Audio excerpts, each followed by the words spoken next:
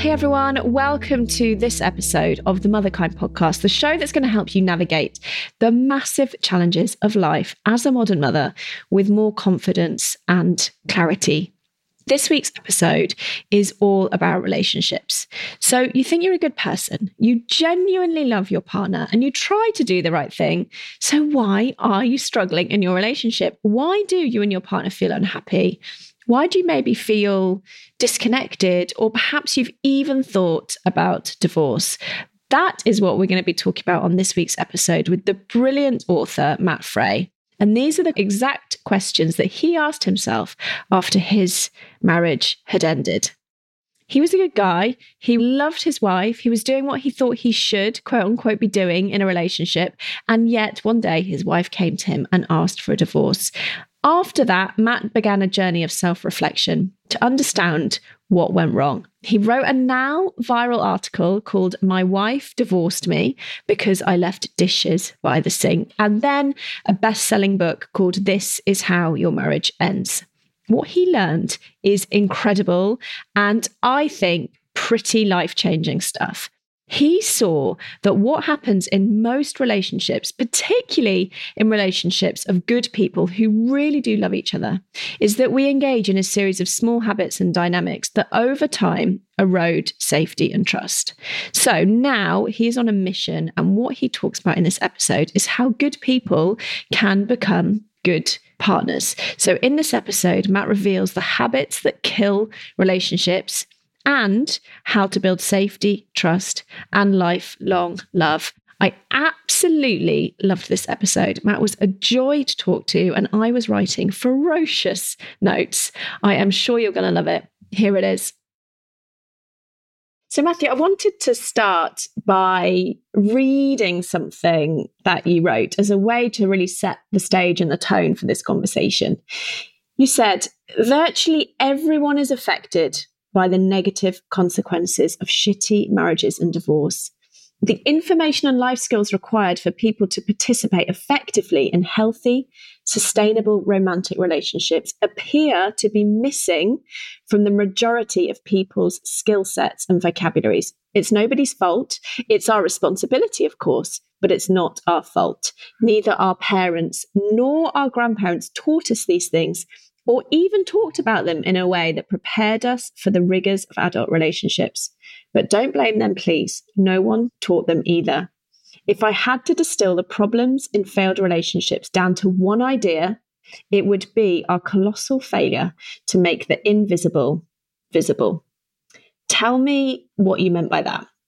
Growing up, you grow up. And I should really just speak for me, but I think I'm also speaking for everybody. You're a child and you're around older people. And it seemed that everybody in my life, when they were of a certain age, began dating and or coupling up in a marital or forever kind of way. Yeah, you see it on TV. The thought just manifests. This is what you do when you grow up. It felt like we didn't even have a choice in the matter. This is just what you do. Part of growing up and part of adulthood is the process of finding a mate, so to speak, whether that's companionship or whether it's romantic forever partnership. And I never considered otherwise. No one had ever discussed the art of doing that well. It was, you go to school, you learn things, you get a job, you be a decent person, right? You stay out of trouble with the police, you don't hurt other people. And then if you're with somebody that also does those things, everything's just going to be okay. That seems to be the message. Don't do the really bad stuff. Don't do the 10 Commandments stuff. And what I feel I discovered after my 9-year marriage ended 12-year relationship with my girlfriend, fiance, wife, was that I fundamentally was missing like the data necessary to have executed it correctly. I didn't realize that immediately. I realized that after I went to work on trying to figure out what happened. Like I did everything by the book. What happened? Finally, felt like I had some sort of epiphany one day. And I'm like, people don't teach you this. I don't mean to sound so like whiny about it and so like not responsible for what my life became, because I absolutely was responsible. I'm just like, I feel as if I was shortchanged on the education side of relational skills. Then it occurred to me very quickly that it would seem that everyone else is too. Not everyone, right? That's like speaking in broad generalities. If you'll forgive the like hyperbole that I tend to use when I speak, it seems like the vast, vast majority of people just are never taught. They're never handed a book or part of a discussion or part of a classroom, part of any training that says these things will allow you to have happy, healthy adult relationships. It's just get a job, make money. That's it. And we're taught, don't cheat in your marriage. Try not to spend all the family money with the gambling addiction. Try not to go to the pub every night. But that isn't what you're talking about here, is it? Tell me about what you mean when you say about making the invisible visible, and maybe share the story of what happened at the end of your marriage and how it took you by total surprise, didn't it? Yeah, no, it really did. And I'm glad you brought that up. In the context of like relationship crimes specifically, I would like sort of jokingly dub them like major marriage crimes. It's the cheating and it's the gambling addiction or the drug and alcohol addiction. Anything that's like overtly abusive. Anything that like, I feel like the average person default understands this isn't acceptable in like civilized society. This isn't an acceptable component of nobody got married and believed they could do that and everything would be okay afterward. I don't think. That's not what I believe ends relationships. You know, what I've come to believe ends relationship are these so-called invisible things. You know, before I guess we get into like the nuance of that, you asked about the end of my marriage. You know, it was like a slow death. There was nothing like sudden or overly dramatic about it. It died like extremely slowly on the vine with me all along the way, sort of protesting. Nothing's wrong. Like, why is this happening? Like, why are you changing your mind? Is how it felt. You chose me. And in fact, and respectfully to her, I felt almost pressured as like a 24-year-old to get married. And I didn't feel all the way ready for that. And I resented the implication a decade later that I was suddenly not good enough, having not undergone any like sort of significant personality or behavioral change. And it really frustrated me. And so what I've come to understand, I believe, is this idea that we erode trust very, very slowly in our relationships in a manner that I describe as like paper cuts or pinpricks. It's not like these overtly harmful things that just damage us. Certainly those things happen from time to time in various relationships, but I think the majority of them get sick slowly. It's in the form of a biting comment. It's in the form of someone had a bad day and the other person indicates it's their problem. Don't make your emotional experiences my problem. It's a toilet seat being left in a certain position or a dish by the sink or a failure to participate effectively when you bring a new baby home, particularly from dads, not to pick on us too much, but that tends to be the person sort of like failing to contribute in a meaningful way, certainly on the emotional side of things, particularly. We're at the ready to like have instructions from the new mom who also doesn't really know what she's doing, but we've taken zero responsibility for reading the books or preparing the household or being ready as like a default response to like get up in the middle of the night and do whatever we can. We're measured as being a cooperative, contributing, invested partner in parenting and or marriage. And I just think these are the little things that, and I know people listening will be like, yeah, that's gross. I've experienced that and it's ugly. When you're the oblivious guy, just sort of like learning how to be an adult, I'm not defending this, but I am saying I truly believe that these are decent humans that don't realize the harm that's being caused to the other, which is what I think is so terrifying about this. That it's like nobody gave them the rule book that said, you can't do these things. It's not on the list of bad things we were taught to not do. And that, I think, is the danger. So I think the average relationship, good guy, hurts, good, statistically speaking, female in hetero relationships, and trust dies very, very slowly through a series of essentially misunderstandings. And I find that to be like this really tragic idea in a world where things are hard to be an adult. And two people promising to love and support and honor one another all the days of their lives and actually meaning it, but then failing to execute it because they don't even know what ingredients they need to make it work is a sad story to me. I love it how you say the things that actually end up destroying our relationships and marriages are seemingly unimportant. I think so. I don't want to use the word famous with me because I'm anything but. In terms of relativism, my famous, in air quotes, example is the dish by the sink. And I wrote this article in 2016 called She Divorced Me Because I Left Dishes by the Sink. It was a very popular thing and was read several millions of times. And people still miss the point. Like, people still think it's this fundamental, like, sort of preference for whether like a dish should be by the sink or not, instead of recognizing what I believe is the core lesson that I didn't learn in my marriage. And that is, every time my wife walked into the kitchen to find the dish left by the sink, it was specifically a drinking glass left by the sink that I'd leave there, she was reminded once again that I will always do what I think and what I feel, even at her expense. I would have never agreed to that idea. I would have never said, no, I'm going to do whatever I want, even if it hurts my wife. I would have never thought it or said it. But my actions absolutely mathematically resulted in that experience for her. And I failed to accept any responsibility for it. It wasn't my job to stop putting the glass there. It was my wife's job to stop thinking it mattered, to stop caring about it, to stop feeling hurt by it. And I think it's that dynamic. And just insert any little conflict, any like miniature betrayal or conflict in domestic households or marriages or shared lives of any kind. Insert any other example in place of that glass. And to me, that's the dynamic. It's one person failing to honor the things that matter to somebody else. It's not really relevant what that thing is. We lose trust from another person when we demonstrate we will not respect and honor the things that matter to you. If we don't agree, they should matter to you. In my experience, men, sadly, are the ones telling their partners that they are not allowed to think and feel the things that they think and feel, apparently because we find it such an inconvenience, I suppose. You talk about this so brilliantly because, I've experienced this a bit as well. It's like you share how before you came to this sort of, I guess, higher level of awareness or consciousness, you could call it, about what was really going on, you would be thinking, why is she so annoyed about the glass? Can she not see that I'm a great guy? I'm a good husband. I'm doing all this stuff for us. I'm not cheating and I'm showing up. And yet, why is she so annoyed? And I think that is a really common response of mainly men. We're going to have to talk in such generalizations, but mainly men not understanding that it's about so much more than the glass by the sink.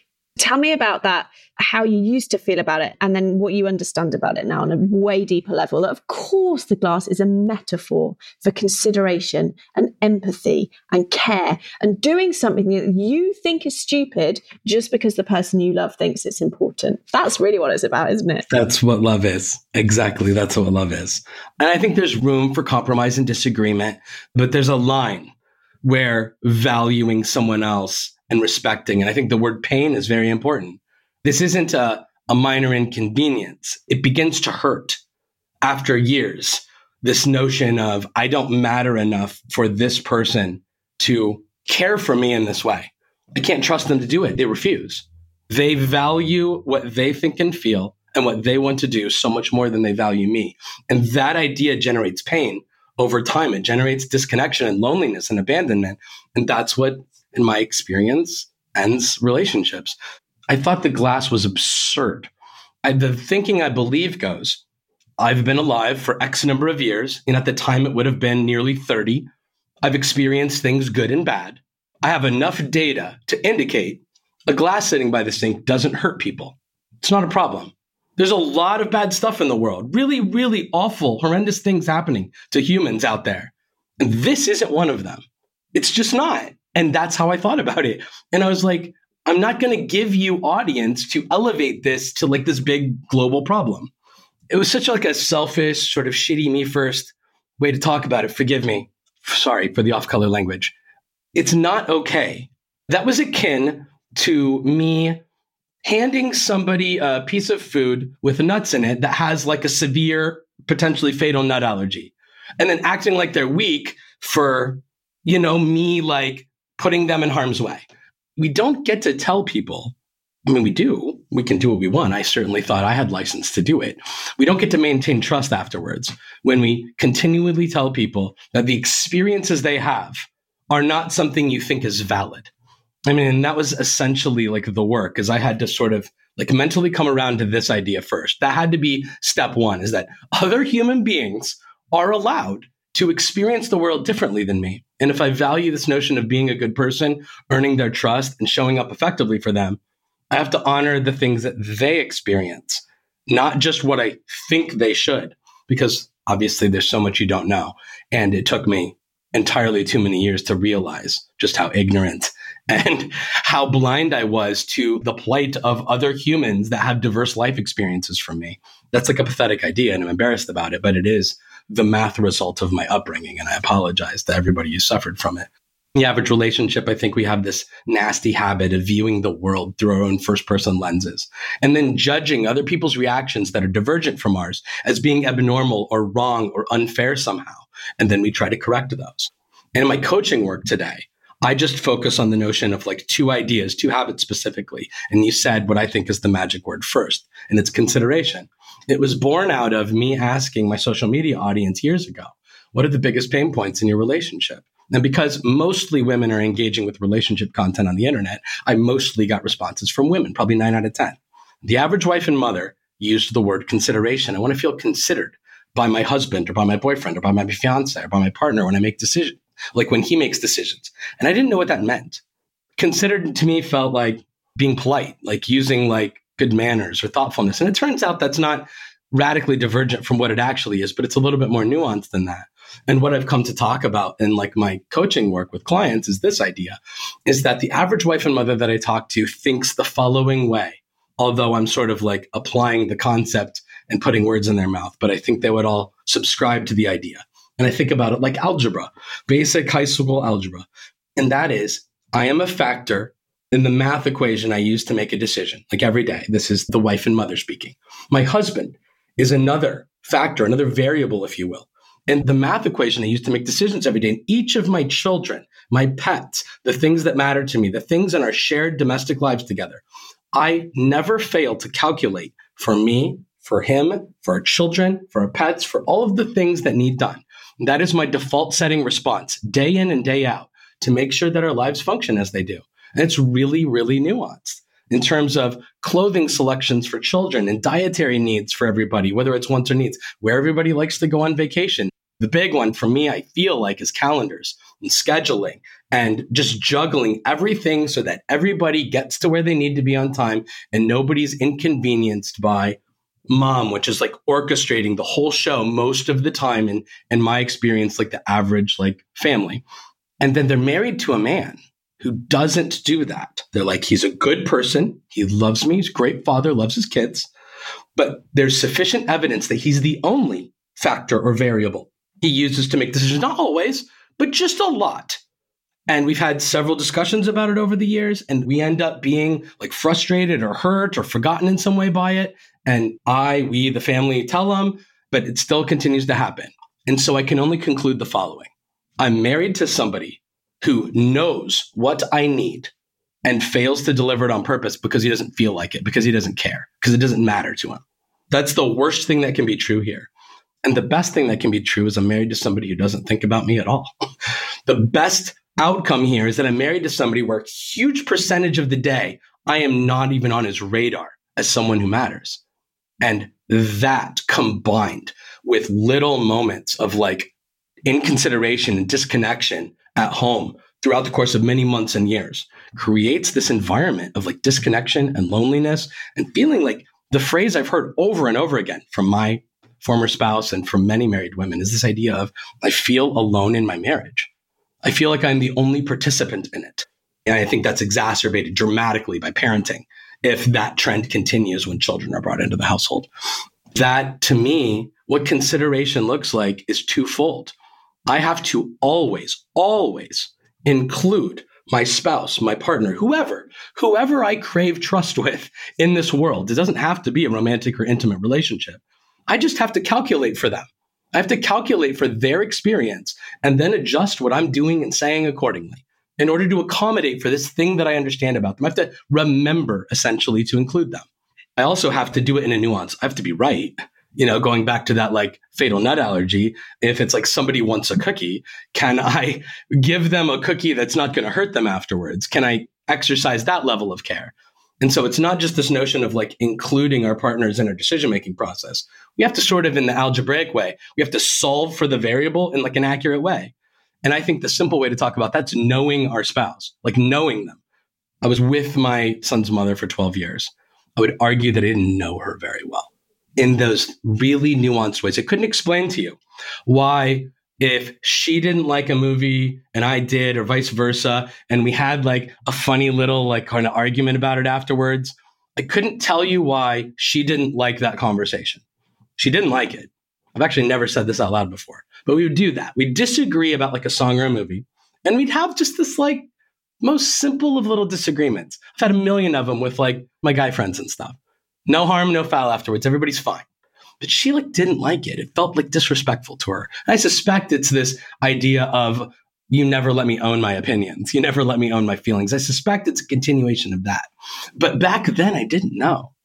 I didn't fundamentally understand what was going on inside her. And there was elements of psychology that happen in all of this. And I don't profess to be particularly knowledgeable about it, but I'm aware that stuff happens to us in our childhood that helps sort of form us and inform our personalities and our emotional impulses and things like that.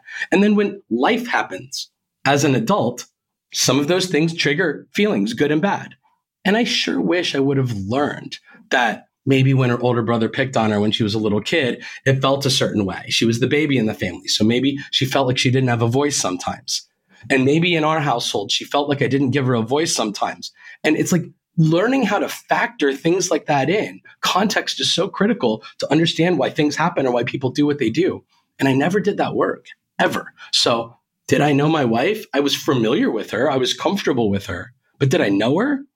Not enough to earn her trust over the long term, it turns out. And I think that's the work that people don't understand are necessary for like trust and intimacy, for safety in a relationship to be maintained for many years. You know, I learned this a while back that all humans have 3 core needs from the moment we're born to the moment we die, which is to be seen, to be heard, and to be validated. And you can really see how if we were taught that about our relationships, regardless of what we think about what's going on, as you say, we need to be seen. I can see that really upsets you. To be heard. Tell me what's going on then, to be validated. Yeah, I get that. In a way, it's so simple, and yet it's not. It's not. And you can see how what you were describing, you know, the loneliness that so many mothers in particular feel in their marriages from picking up all of that invisible labor. And then they walk in, I've had this, you know, juggling everyone else's needs, a business, a kids, walk in and, you know, at times my husband, who is, you know, lovely and kind and an amazing parent, but sometimes doesn't consider me, will be like, oh, I'm just popping out. I'm like, well, hang on a minute.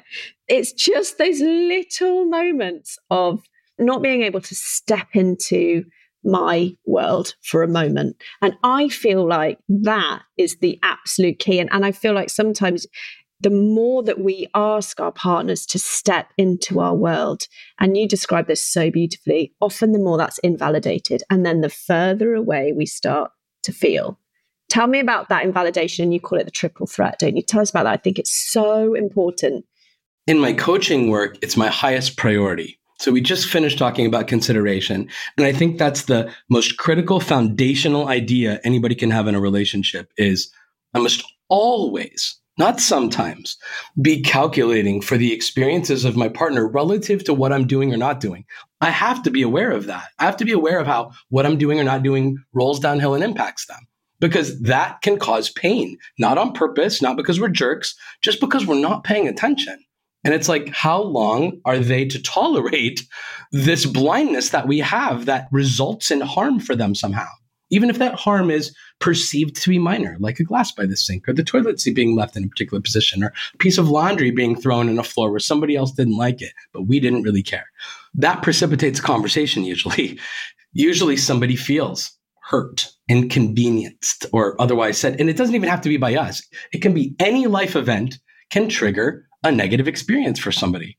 And as a relationship partner today, I crave being the human being that she wants to come and tell, include in whatever she's dealing with. I absolutely want that. I understand how fundamental it is for our relationship to be cohesive and intimate and all of the things. But I think most importantly, lasting, to actually stand the test of time. I have to be that person to them, but I wasn't. And the reason why is because I was a serial invalidator. And what that looked like sort of mechanically in my marriage, you brought up this notion of like the invalidation triple threat. I just believe there's sort of 3 ways that we do this all the time. just on autopilot. And I think most people are probably guilty of it from time to time. But I do think men often in the context of romantic relationships don't recognize the harm that's caused between them and their partner when this is the condition in the relationship. And what it looked like in my life is my wife would come to me just out of nowhere, right? Because we're busy minding our own business, going about our days, doing whatever we're doing. And then our wife interrupts this default state of being to communicate that something's wrong. And so my wife would say, hey, Matt, this bad thing happened. I'm feeling bad about it. And version one of the way I would invalidate my wife would be, I didn't agree with whatever she perceived to have happened. Her take on the situation, I thought was inaccurate somehow. And so I would correct it. I'd be like, wait a minute, that's not even what happened. This is what happened.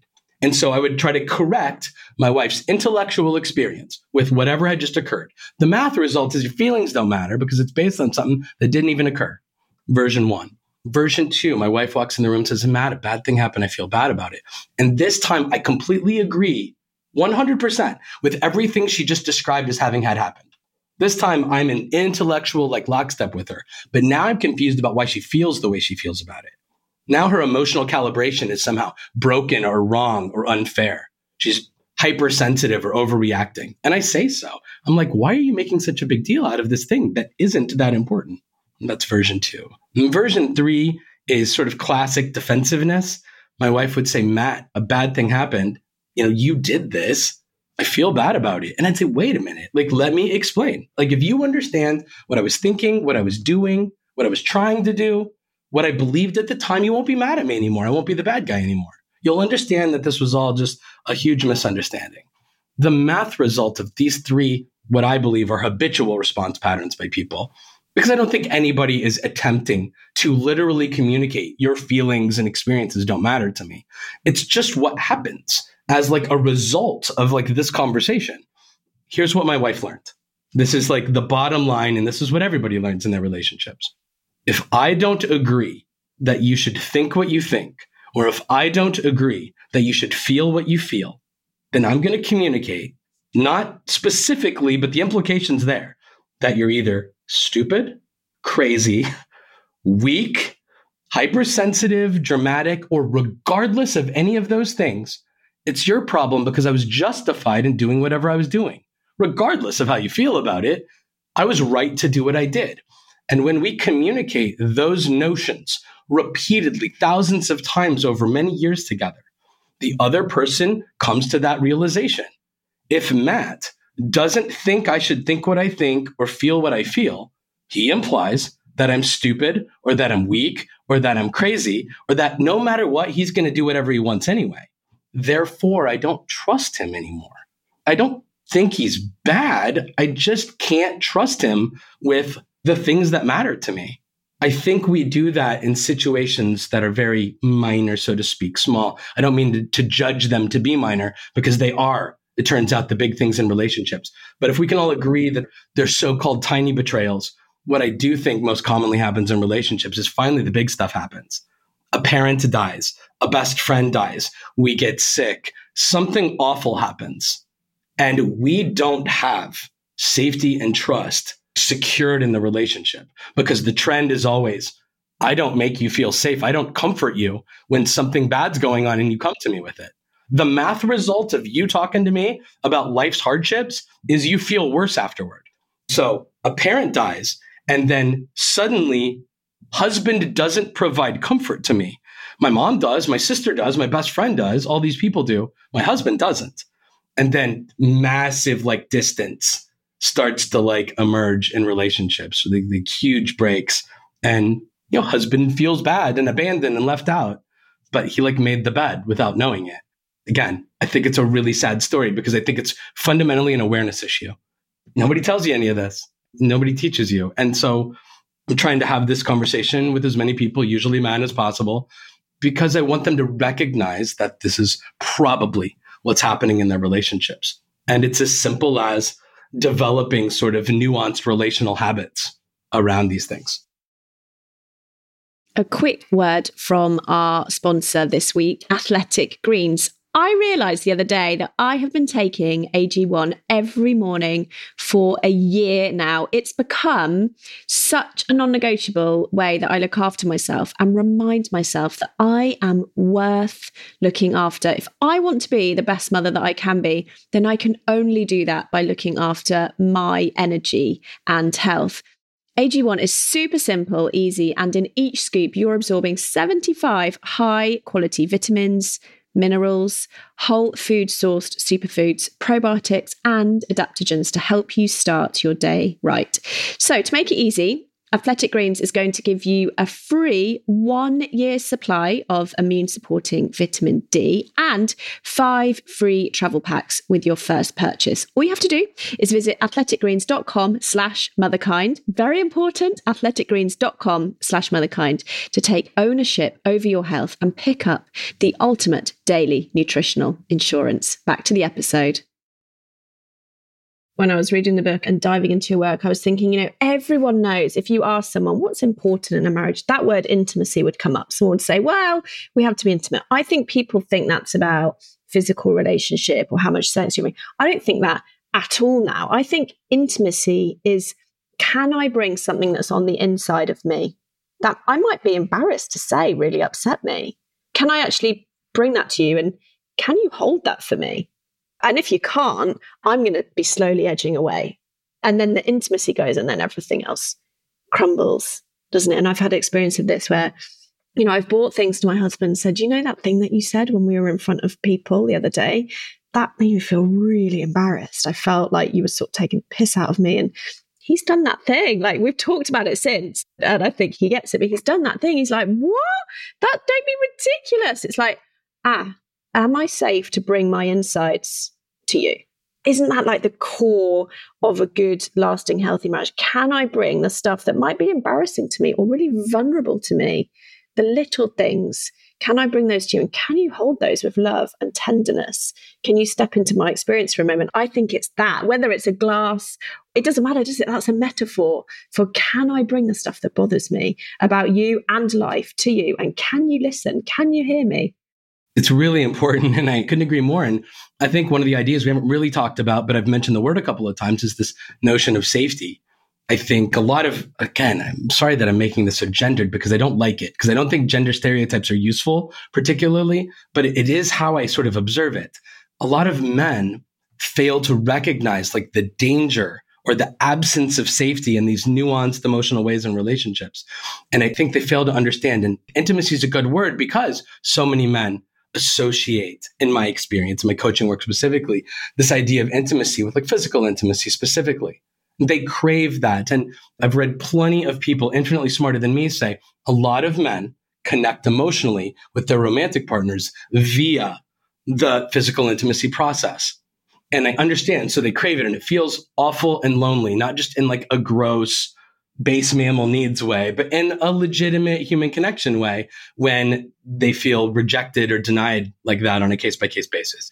And what I talk to so many guys about is this idea that what's happened is the marriage, the relationship has become unsafe. I love the Maslow's hierarchy of needs pyramid as a way to think about this. Because for anybody who doesn't remember, level 1 of the pyramid is basic needs, air, food, water, shelter. We have to acquire those things in order to graduate to level 2 of the human needs pyramid. And the whole point is to like move our way up to the top of the pyramid where we're going to be living our best lives. And so we get air, food, water, shelter, we're good. We move up level 2 of the pyramid is we have to achieve safety. And that means we're not diagnosed with a deadly illness. Our money didn't go away in a stock market crash. A bear isn't chasing us, things like that. And it can also be this more nuanced notion of like emotional safety in the context of a relationship. These invisible things that happen, and these so-called invisible things happen in relationships, these ways in which we demonstrate ourselves to be unreliable emotionally, where again, I communicate. It has to matter to me, independent of you, for me to do anything that feels like love and care for you becomes the dynamic. Even though I think that idea is missing from like his head usually. But a lack of safety emerges. Up the pyramid one level is belonging and togetherness and family and friends and community and all of the things we crave as humans where we want involvement and we want friendships, and we want to be part of families and groups and tribes and things like that. And I truly believe like dating and like physical intimacy live up on level 3. It's all of this stuff we did as young single people when we first became attracted, and then we went out in the world and explored our relationship together. We did level 3 things. Safety was a non-issue. Safety didn't come into play until years into the relationship after it had been slowly eroded. And what I think happens is safety goes away. Wife-girlfriend lives on level 2 of the pyramid. He's still up on level 3. He doesn't feel unsafe yet. And he's trying to connect with his relationship partner in a physically intimate or dating or fun way on like level 3 of the pyramid. But she's still like, I'm not safe. So many guys get so frustrated by she changed. She doesn't want to have fun anymore. She rejects me constantly. And that often like precipitates the end of a relationship because they never reconnect there. He never understands that achieving safety again is like got to be the highest priority. And I don't know. I don't think that she has any responsibility necessarily in that. Maybe effective communication to the best of her ability, but usually she's been trying for years and it hasn't worked out very well. I find that to be the most common pattern. So brilliant the way that you describe that. And it just makes so much sense. I love putting complex things in a simple model like that because I think it just clicks, doesn't it? You mentioned comfort, and I wanted to talk about this because what I can see in this dynamic is that the partner who is feeling invalidated, not heard, is sitting in discomfort, is trying to say, you're not hearing me. Why are you not putting the glass away? Why are you not thinking of me? And the other partner is like, there's nothing going on. What's up? You know, your moment of discomfort came when she went, I'm leaving. Before you get to that point, is there anything that we can do as the partner, normally the female, to increase that level of discomfort, to incite that change? Because I'm super conscious that we cannot change our partners.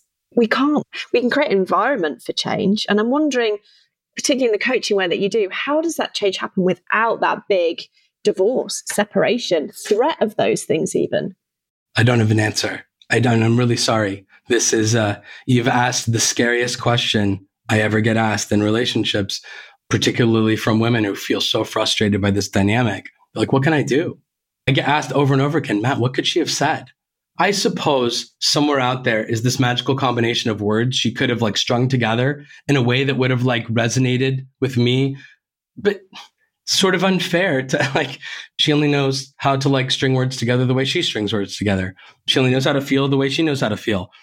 My belief is that we have to hurt. We have to feel as uncomfortable as the partner that's been sitting in discomfort in order to like be motivated to take action. I find that to be a gross idea that reinforces this idea that I choose me over them. It's sort of a continuation of what I think and feel, and my experiences are more important to me than my partner's. But I still operate under this belief that it's like, we don't know until we know. I did not know. I guess I would have told you that my wife was like being dramatic and overreacting. That's such a gross thing to say now in hindsight, knowing like everything I think that she was put through by me. This constant sort of failure to show up for her. But I did not see the damage being caused, the pain being caused. I didn't know how to empathetically, like, even just conjure up what it must have been like for her to feel that. I was just baffled that she could be sad or angry because of these things that seemed so inconsequential to me. And to me, that's the disconnect. And we have to find a way to communicate that actual pain, harm, discomfort is being experienced. It's not some figment of a weak person's imagination. It's a very real thing. And I don't know. I try to find a million ways to do it. For the only thing I know how to do is like offer analogies. I talk about sporting events like football games. And in America, we call it soccer, football over there. There's the winning team, the losing team, the fans of those teams, and then the third party fan that doesn't care about either team. And so we have a model for an event taking place where after the result is over, somebody wins, the fans are happy about it. Somebody loses, those fans are sad about it. We get it. Then we get that those people care, like, and they experience it negatively, and those people experience positively. And it's like really obvious to us why that is. And I don't understand why we can't apply that conceptually to like these experiences, these little invisible moments in our lives, like why we can't accept that just as fans of a winning team are happy and fans of a losing team, even though they all witnessed the exact same moment, respond emotionally differently to it, why can't we grant others the ability to experience a moment differently than us? And just sort of like intellectually understand that it's not somehow bizarre or illogical for that to have occurred. Because that was always, I think, the default assumption is that it's not logical for you to think and feel about this scenario so divergent from the way that I think and feel about it. Because I know I'm not wrong, because I know I'm not bad, because I know I'm not mean, because I know I'm not insensitive, although we are because we're blind and idiots. If you were going to take, what you know now and what you've uncovered and what you've learned and what you've assimilated back into your marriage, what would you be doing differently? What questions would you be asking? How would you be handling those invisible moments? I think the most important idea for me, the way that I have to think about it is I'm not going to leave evidence, which is what the glass by the sink was, which is what a piece of laundry on the bedroom furniture was.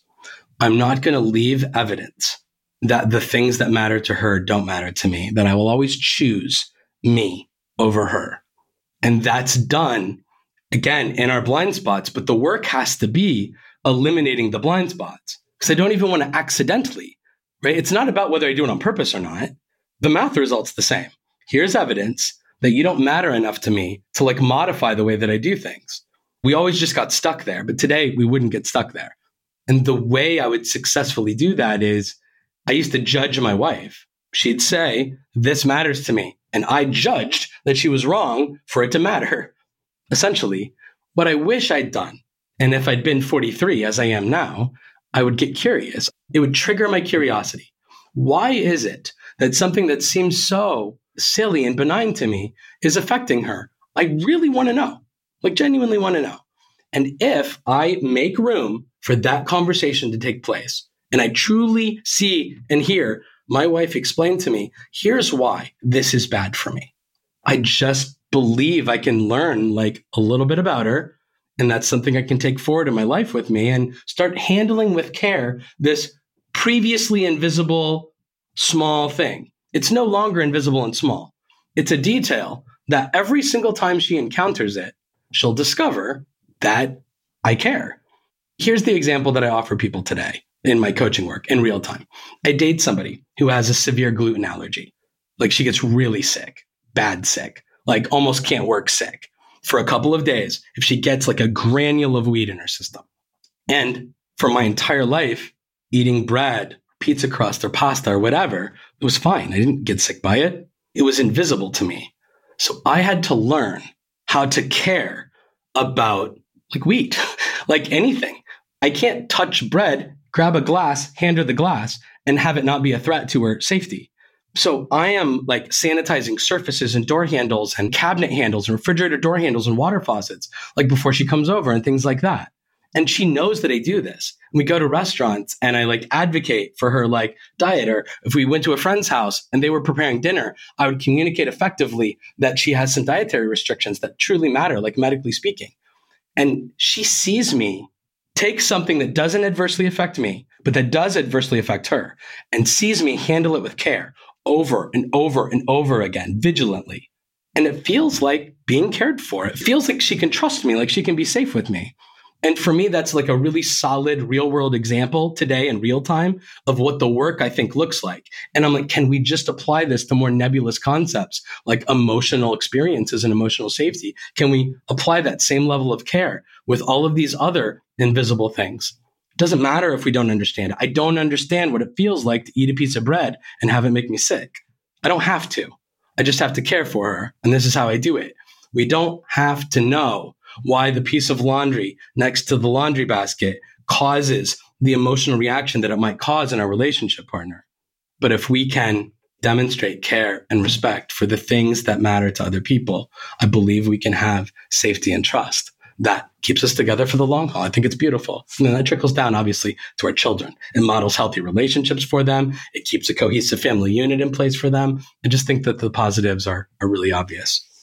And as you were speaking, I was thinking, yes, because, this is something that I learned, and it's so simple, but it is life-changing, that love is a verb. It's an action. It's something you do in action, in service of another. It's not a noun. It's not like a thing.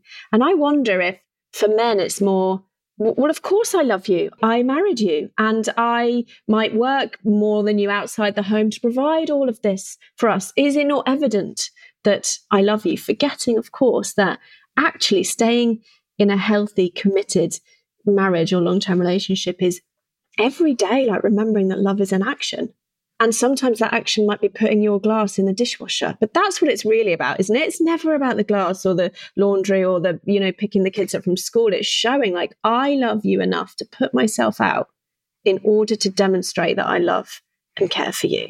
And I think it's that, isn't it? That when that's just perpetually forgotten over thousands, if not millions of instances, it's just that gradual, as you said, right at the top of the conversation, like withering on the vine. Yeah, I mean, that's exactly how I used to think about it. I thought that I sufficiently worked hard. I thought that I'd demonstrate my love and commitment to her by agreeing to marry her for the rest of my life, especially in light of the fact that I felt somewhat pressured to do so. And the choice was, do I want to do this thing that I don't feel all the way ready for, or do I want to lose her? And it was like, no question. I'm in this. I'm doing it. And I resented the implication that I didn't love her just because I didn't agree that something, for me, I said, I shouldn't have to agree with you all the time, in order to demonstrate that you're loved. I'm like, I'm an adult. You're an adult. We're allowed to not think the same way, feel the same way about things. And that's true. Everybody is absolutely allowed to think and feel differently about things. It's not what that is. It's not what consideration and validation should not be conflated with agreement and feeling exactly the same as someone else. It is calculating for the divergent experience someone else might have and taking steps to protect them from it, as I described with the gluten thing, or as I described with the child that might have the nut allergy, where it's I want to give all the little kids at this party cookies, but I'm not going to have things that have nuts in it because I'm going to calculate for the possibility that somebody could be hurt by it or whatever. In a real world scenario, you'd communicate with parents and stuff about that. It's such an important point, really important point, this idea between validation and agreeing. Because it's like saying, I don't agree that this thing that is hurting you is a big deal, but I'm going to hear you and I'm going to validate it. Surely a marker of maturity is that we can hold duality. We can hold, I don't agree with you, but I can still validate that for you. I do that for my kids all the time. Oh my gosh, that must be so hard that, you wanted the blue cup and you got clearly I don't think it's an issue. I don't give a shit about which cup I'm drinking from, but I'm validating that because I love them and I want them to feel seen and heard by me. And it's, can we elevate that, isn't it, into our relationships and our partnerships? I wanted to ask you about your coaching that you do. Are there moments when you're coaching, I'm guessing, a man who might be on the brink of divorce or post-divorce? Are there any moments when they particularly get that penny drop, aha moment? Have you noticed a pattern of that where they go, I get it now? What is it that facilitates that? For me specifically, we've done it in this conversation a couple of times. We did it with validation. We did it with consideration. It's the moment when I talk about the three distinct ways that I habitually invalidated my wife, and then what that conclusion was that my wife ultimately learned, that what that truly looks and feels like to her is Matt has to agree. He has to agree with me. He has to agree that I'm allowed to think what I think and that I'm allowed to feel what I feel in order for him to behave in a manner that feels like being loved and being cared for. If he doesn't agree that I should think what I think or feel what I feel, his behavior is nothing like feeling loved and cared for. That's what my wife learned. That hits guys pretty hard usually because they all recognize that they have very similar habitual patterns. Sometimes it's just two of the three. And defensiveness almost always. Defensiveness is almost always there as an invalidating sort of habitual response pattern in relationships. And then the consideration thing. When we get to the place where we talked about this idea of the average wife and mother thinking, I'm married to somebody where the best case scenario is they don't even think about me at all. And then these guys are thinking about their days at work while their wives are perhaps at their jobs or perhaps home with children or wherever they may be, and realize that there's all of this time that goes by where you're right. She wasn't even on my radar. And it's well, that may or may not matter to her. That may or may not. But if it does matter, if there's feelings of loneliness and disconnection, then the work becomes interrupting those periods of time. I understand you're locked in at work and you're busy and things like that. But if you value your relationship, quick coaching anecdote. I had a guy who one of her family members, or I don't remember if it was a parent or a sibling, I'm embarrassed about this. They didn't come home one night because they were in a car accident when they were younger. Then they were trying to get a hold of them and they couldn't. And it just really stuck with her. And then now, as I don't know how old, forgive me, I don't remember how old they are. But when he's gone for a long period of time and he doesn't answer, she gets like that triggered panicky feeling. And what used to happen is he would go play in like a basketball league, like 2 nights a week. And there'd be these huge amounts of time where like he's on the basketball court and his phone's in like a gym bag or something. And she can't reach him or anything like that. And he just was so frustrated that she was like upset with him. And he just finally like understood this idea of, listen, just set yourself on a shelf for a moment and imagine this young woman who lost somebody. She loves you. The reason she's hurt is because she loves you and wants to be with you and wants you to be okay. Can you please give her the gift of alleviating her of that anxiety and that fear and that worry? Can you just take a moment throughout your day and throughout the time when you're not with her to just check in, give her proof of life, tell her you're thinking about her and care about her and discuss what to do for dinner, whatever. And he really, I don't know why it took me having that conversation with him for him to like realize that. It's kind of, in my estimation, slightly pathetic that it did. And I don't mean as a judgment of him. I mean it as a referendum on all of our blind spots. But he started to do that work. And I think that created an environment of safety that was a lot better than what was there for her before. The work is, my wife feels awful under certain circumstances. It's not my fault that she does, but can I care enough about her to do things to alleviate that? That was the work. The consideration was, I don't forget. And so I'm going to just check in with enough frequency that you don't have to feel the stress and fear and anxiety that you sometimes feel when huge amounts of time go by where you can't get a hold of me or whatever. And anyway, I think that's like an important notion. I suspect that having listened to this conversation, lots of my listeners who are predominantly women and mothers are going to forward this episode to their partners.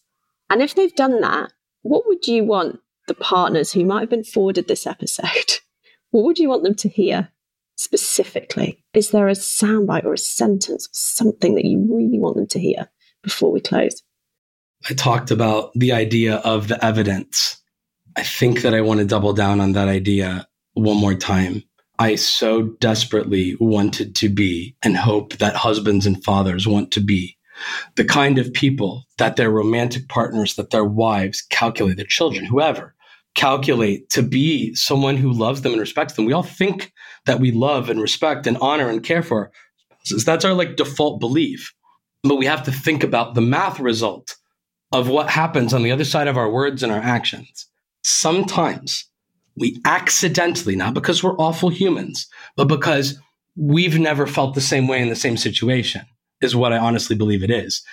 We've never felt hurt because of a toilet seat being left up or a piece of laundry being on the bedroom floor or working really hard and not answering a text or a phone call for 3 hours because we just got busy and tied up in a project at work or something, or left a glass by the sink. It could honestly literally be anything. Or I made a joke at my wife or my partner's expense in front of our friends, something that I'm guilty of having done in my married life. And then scoffing at the notion that that could have been a negative experience for you when everybody else in the room was having a good time and nobody could have ever thought anything bad about you based on what I'd said, right? You're not allowed to think and feel what you think and feel because I know better than you. Is not what we mean, but it's what's conveyed over and over and over and over again. And I just beg people to want to be somebody who does not leave evidence verbally or behaviorally that communicates the things that harm you or the things that make your life joyful and safe and abundantly good are not things I'm going to bother with, are not things that I'm going to participate in because your emotional experiences aren't my problem. That's on you to figure out. People are allowed to do and say those things if they really want to.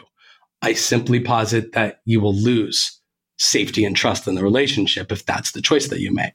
And so I'm not a marriage advocate. You don't have to be married if you don't want to be.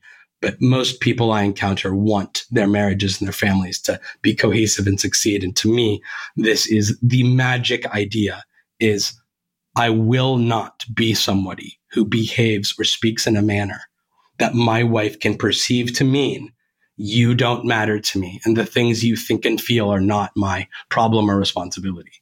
But that's exactly what I conveyed over and over again without realizing that that's what I was conveying. Thank you for that. I always ask the same question at the end, which is if you could give just one gift to all the mothers in the world, what would that one gift be and why? You talked about being seen. And I think being seen is the powerful idea with mothers. The amount of sacrifice, I talked about this with a female client yesterday, in fact, the amount of sacrifice that mothers make for their children, for their families. And it goes so much deeper than just, I'm home and I'm dedicating so much of my energy to keeping my children clothed and fed and alive and educated.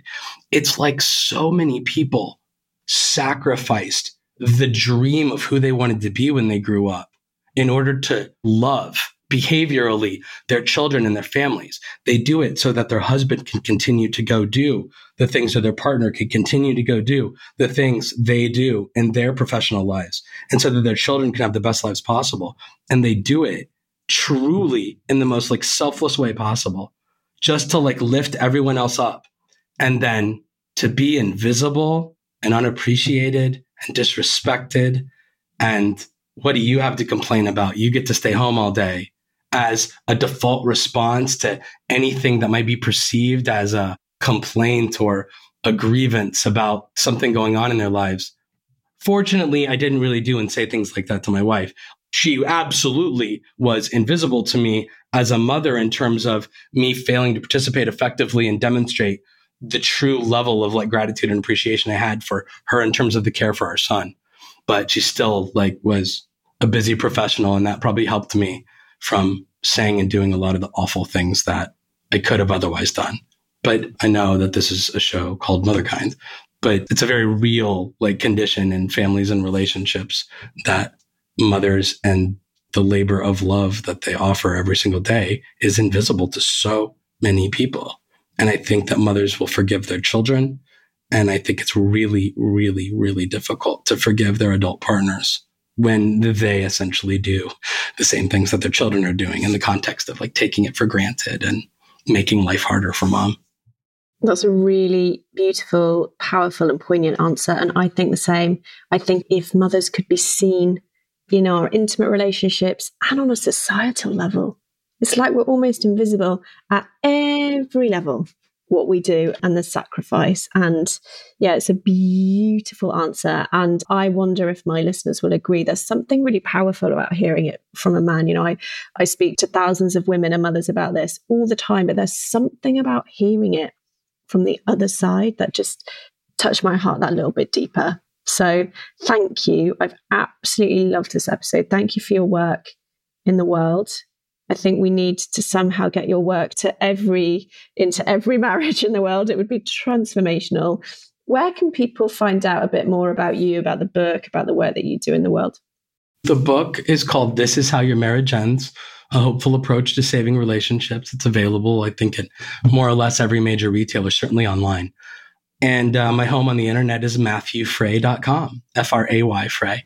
I'm also on various social channels, but I've been doing an abhorrent job lately of keeping up with that. I don't have a person that helps me with things because of the way my brain works and I work. I could really use some team involvement, and it's something I'm working on. But anyway, I can be found in all those places, and I'd be delighted if anybody wanted to check it out further.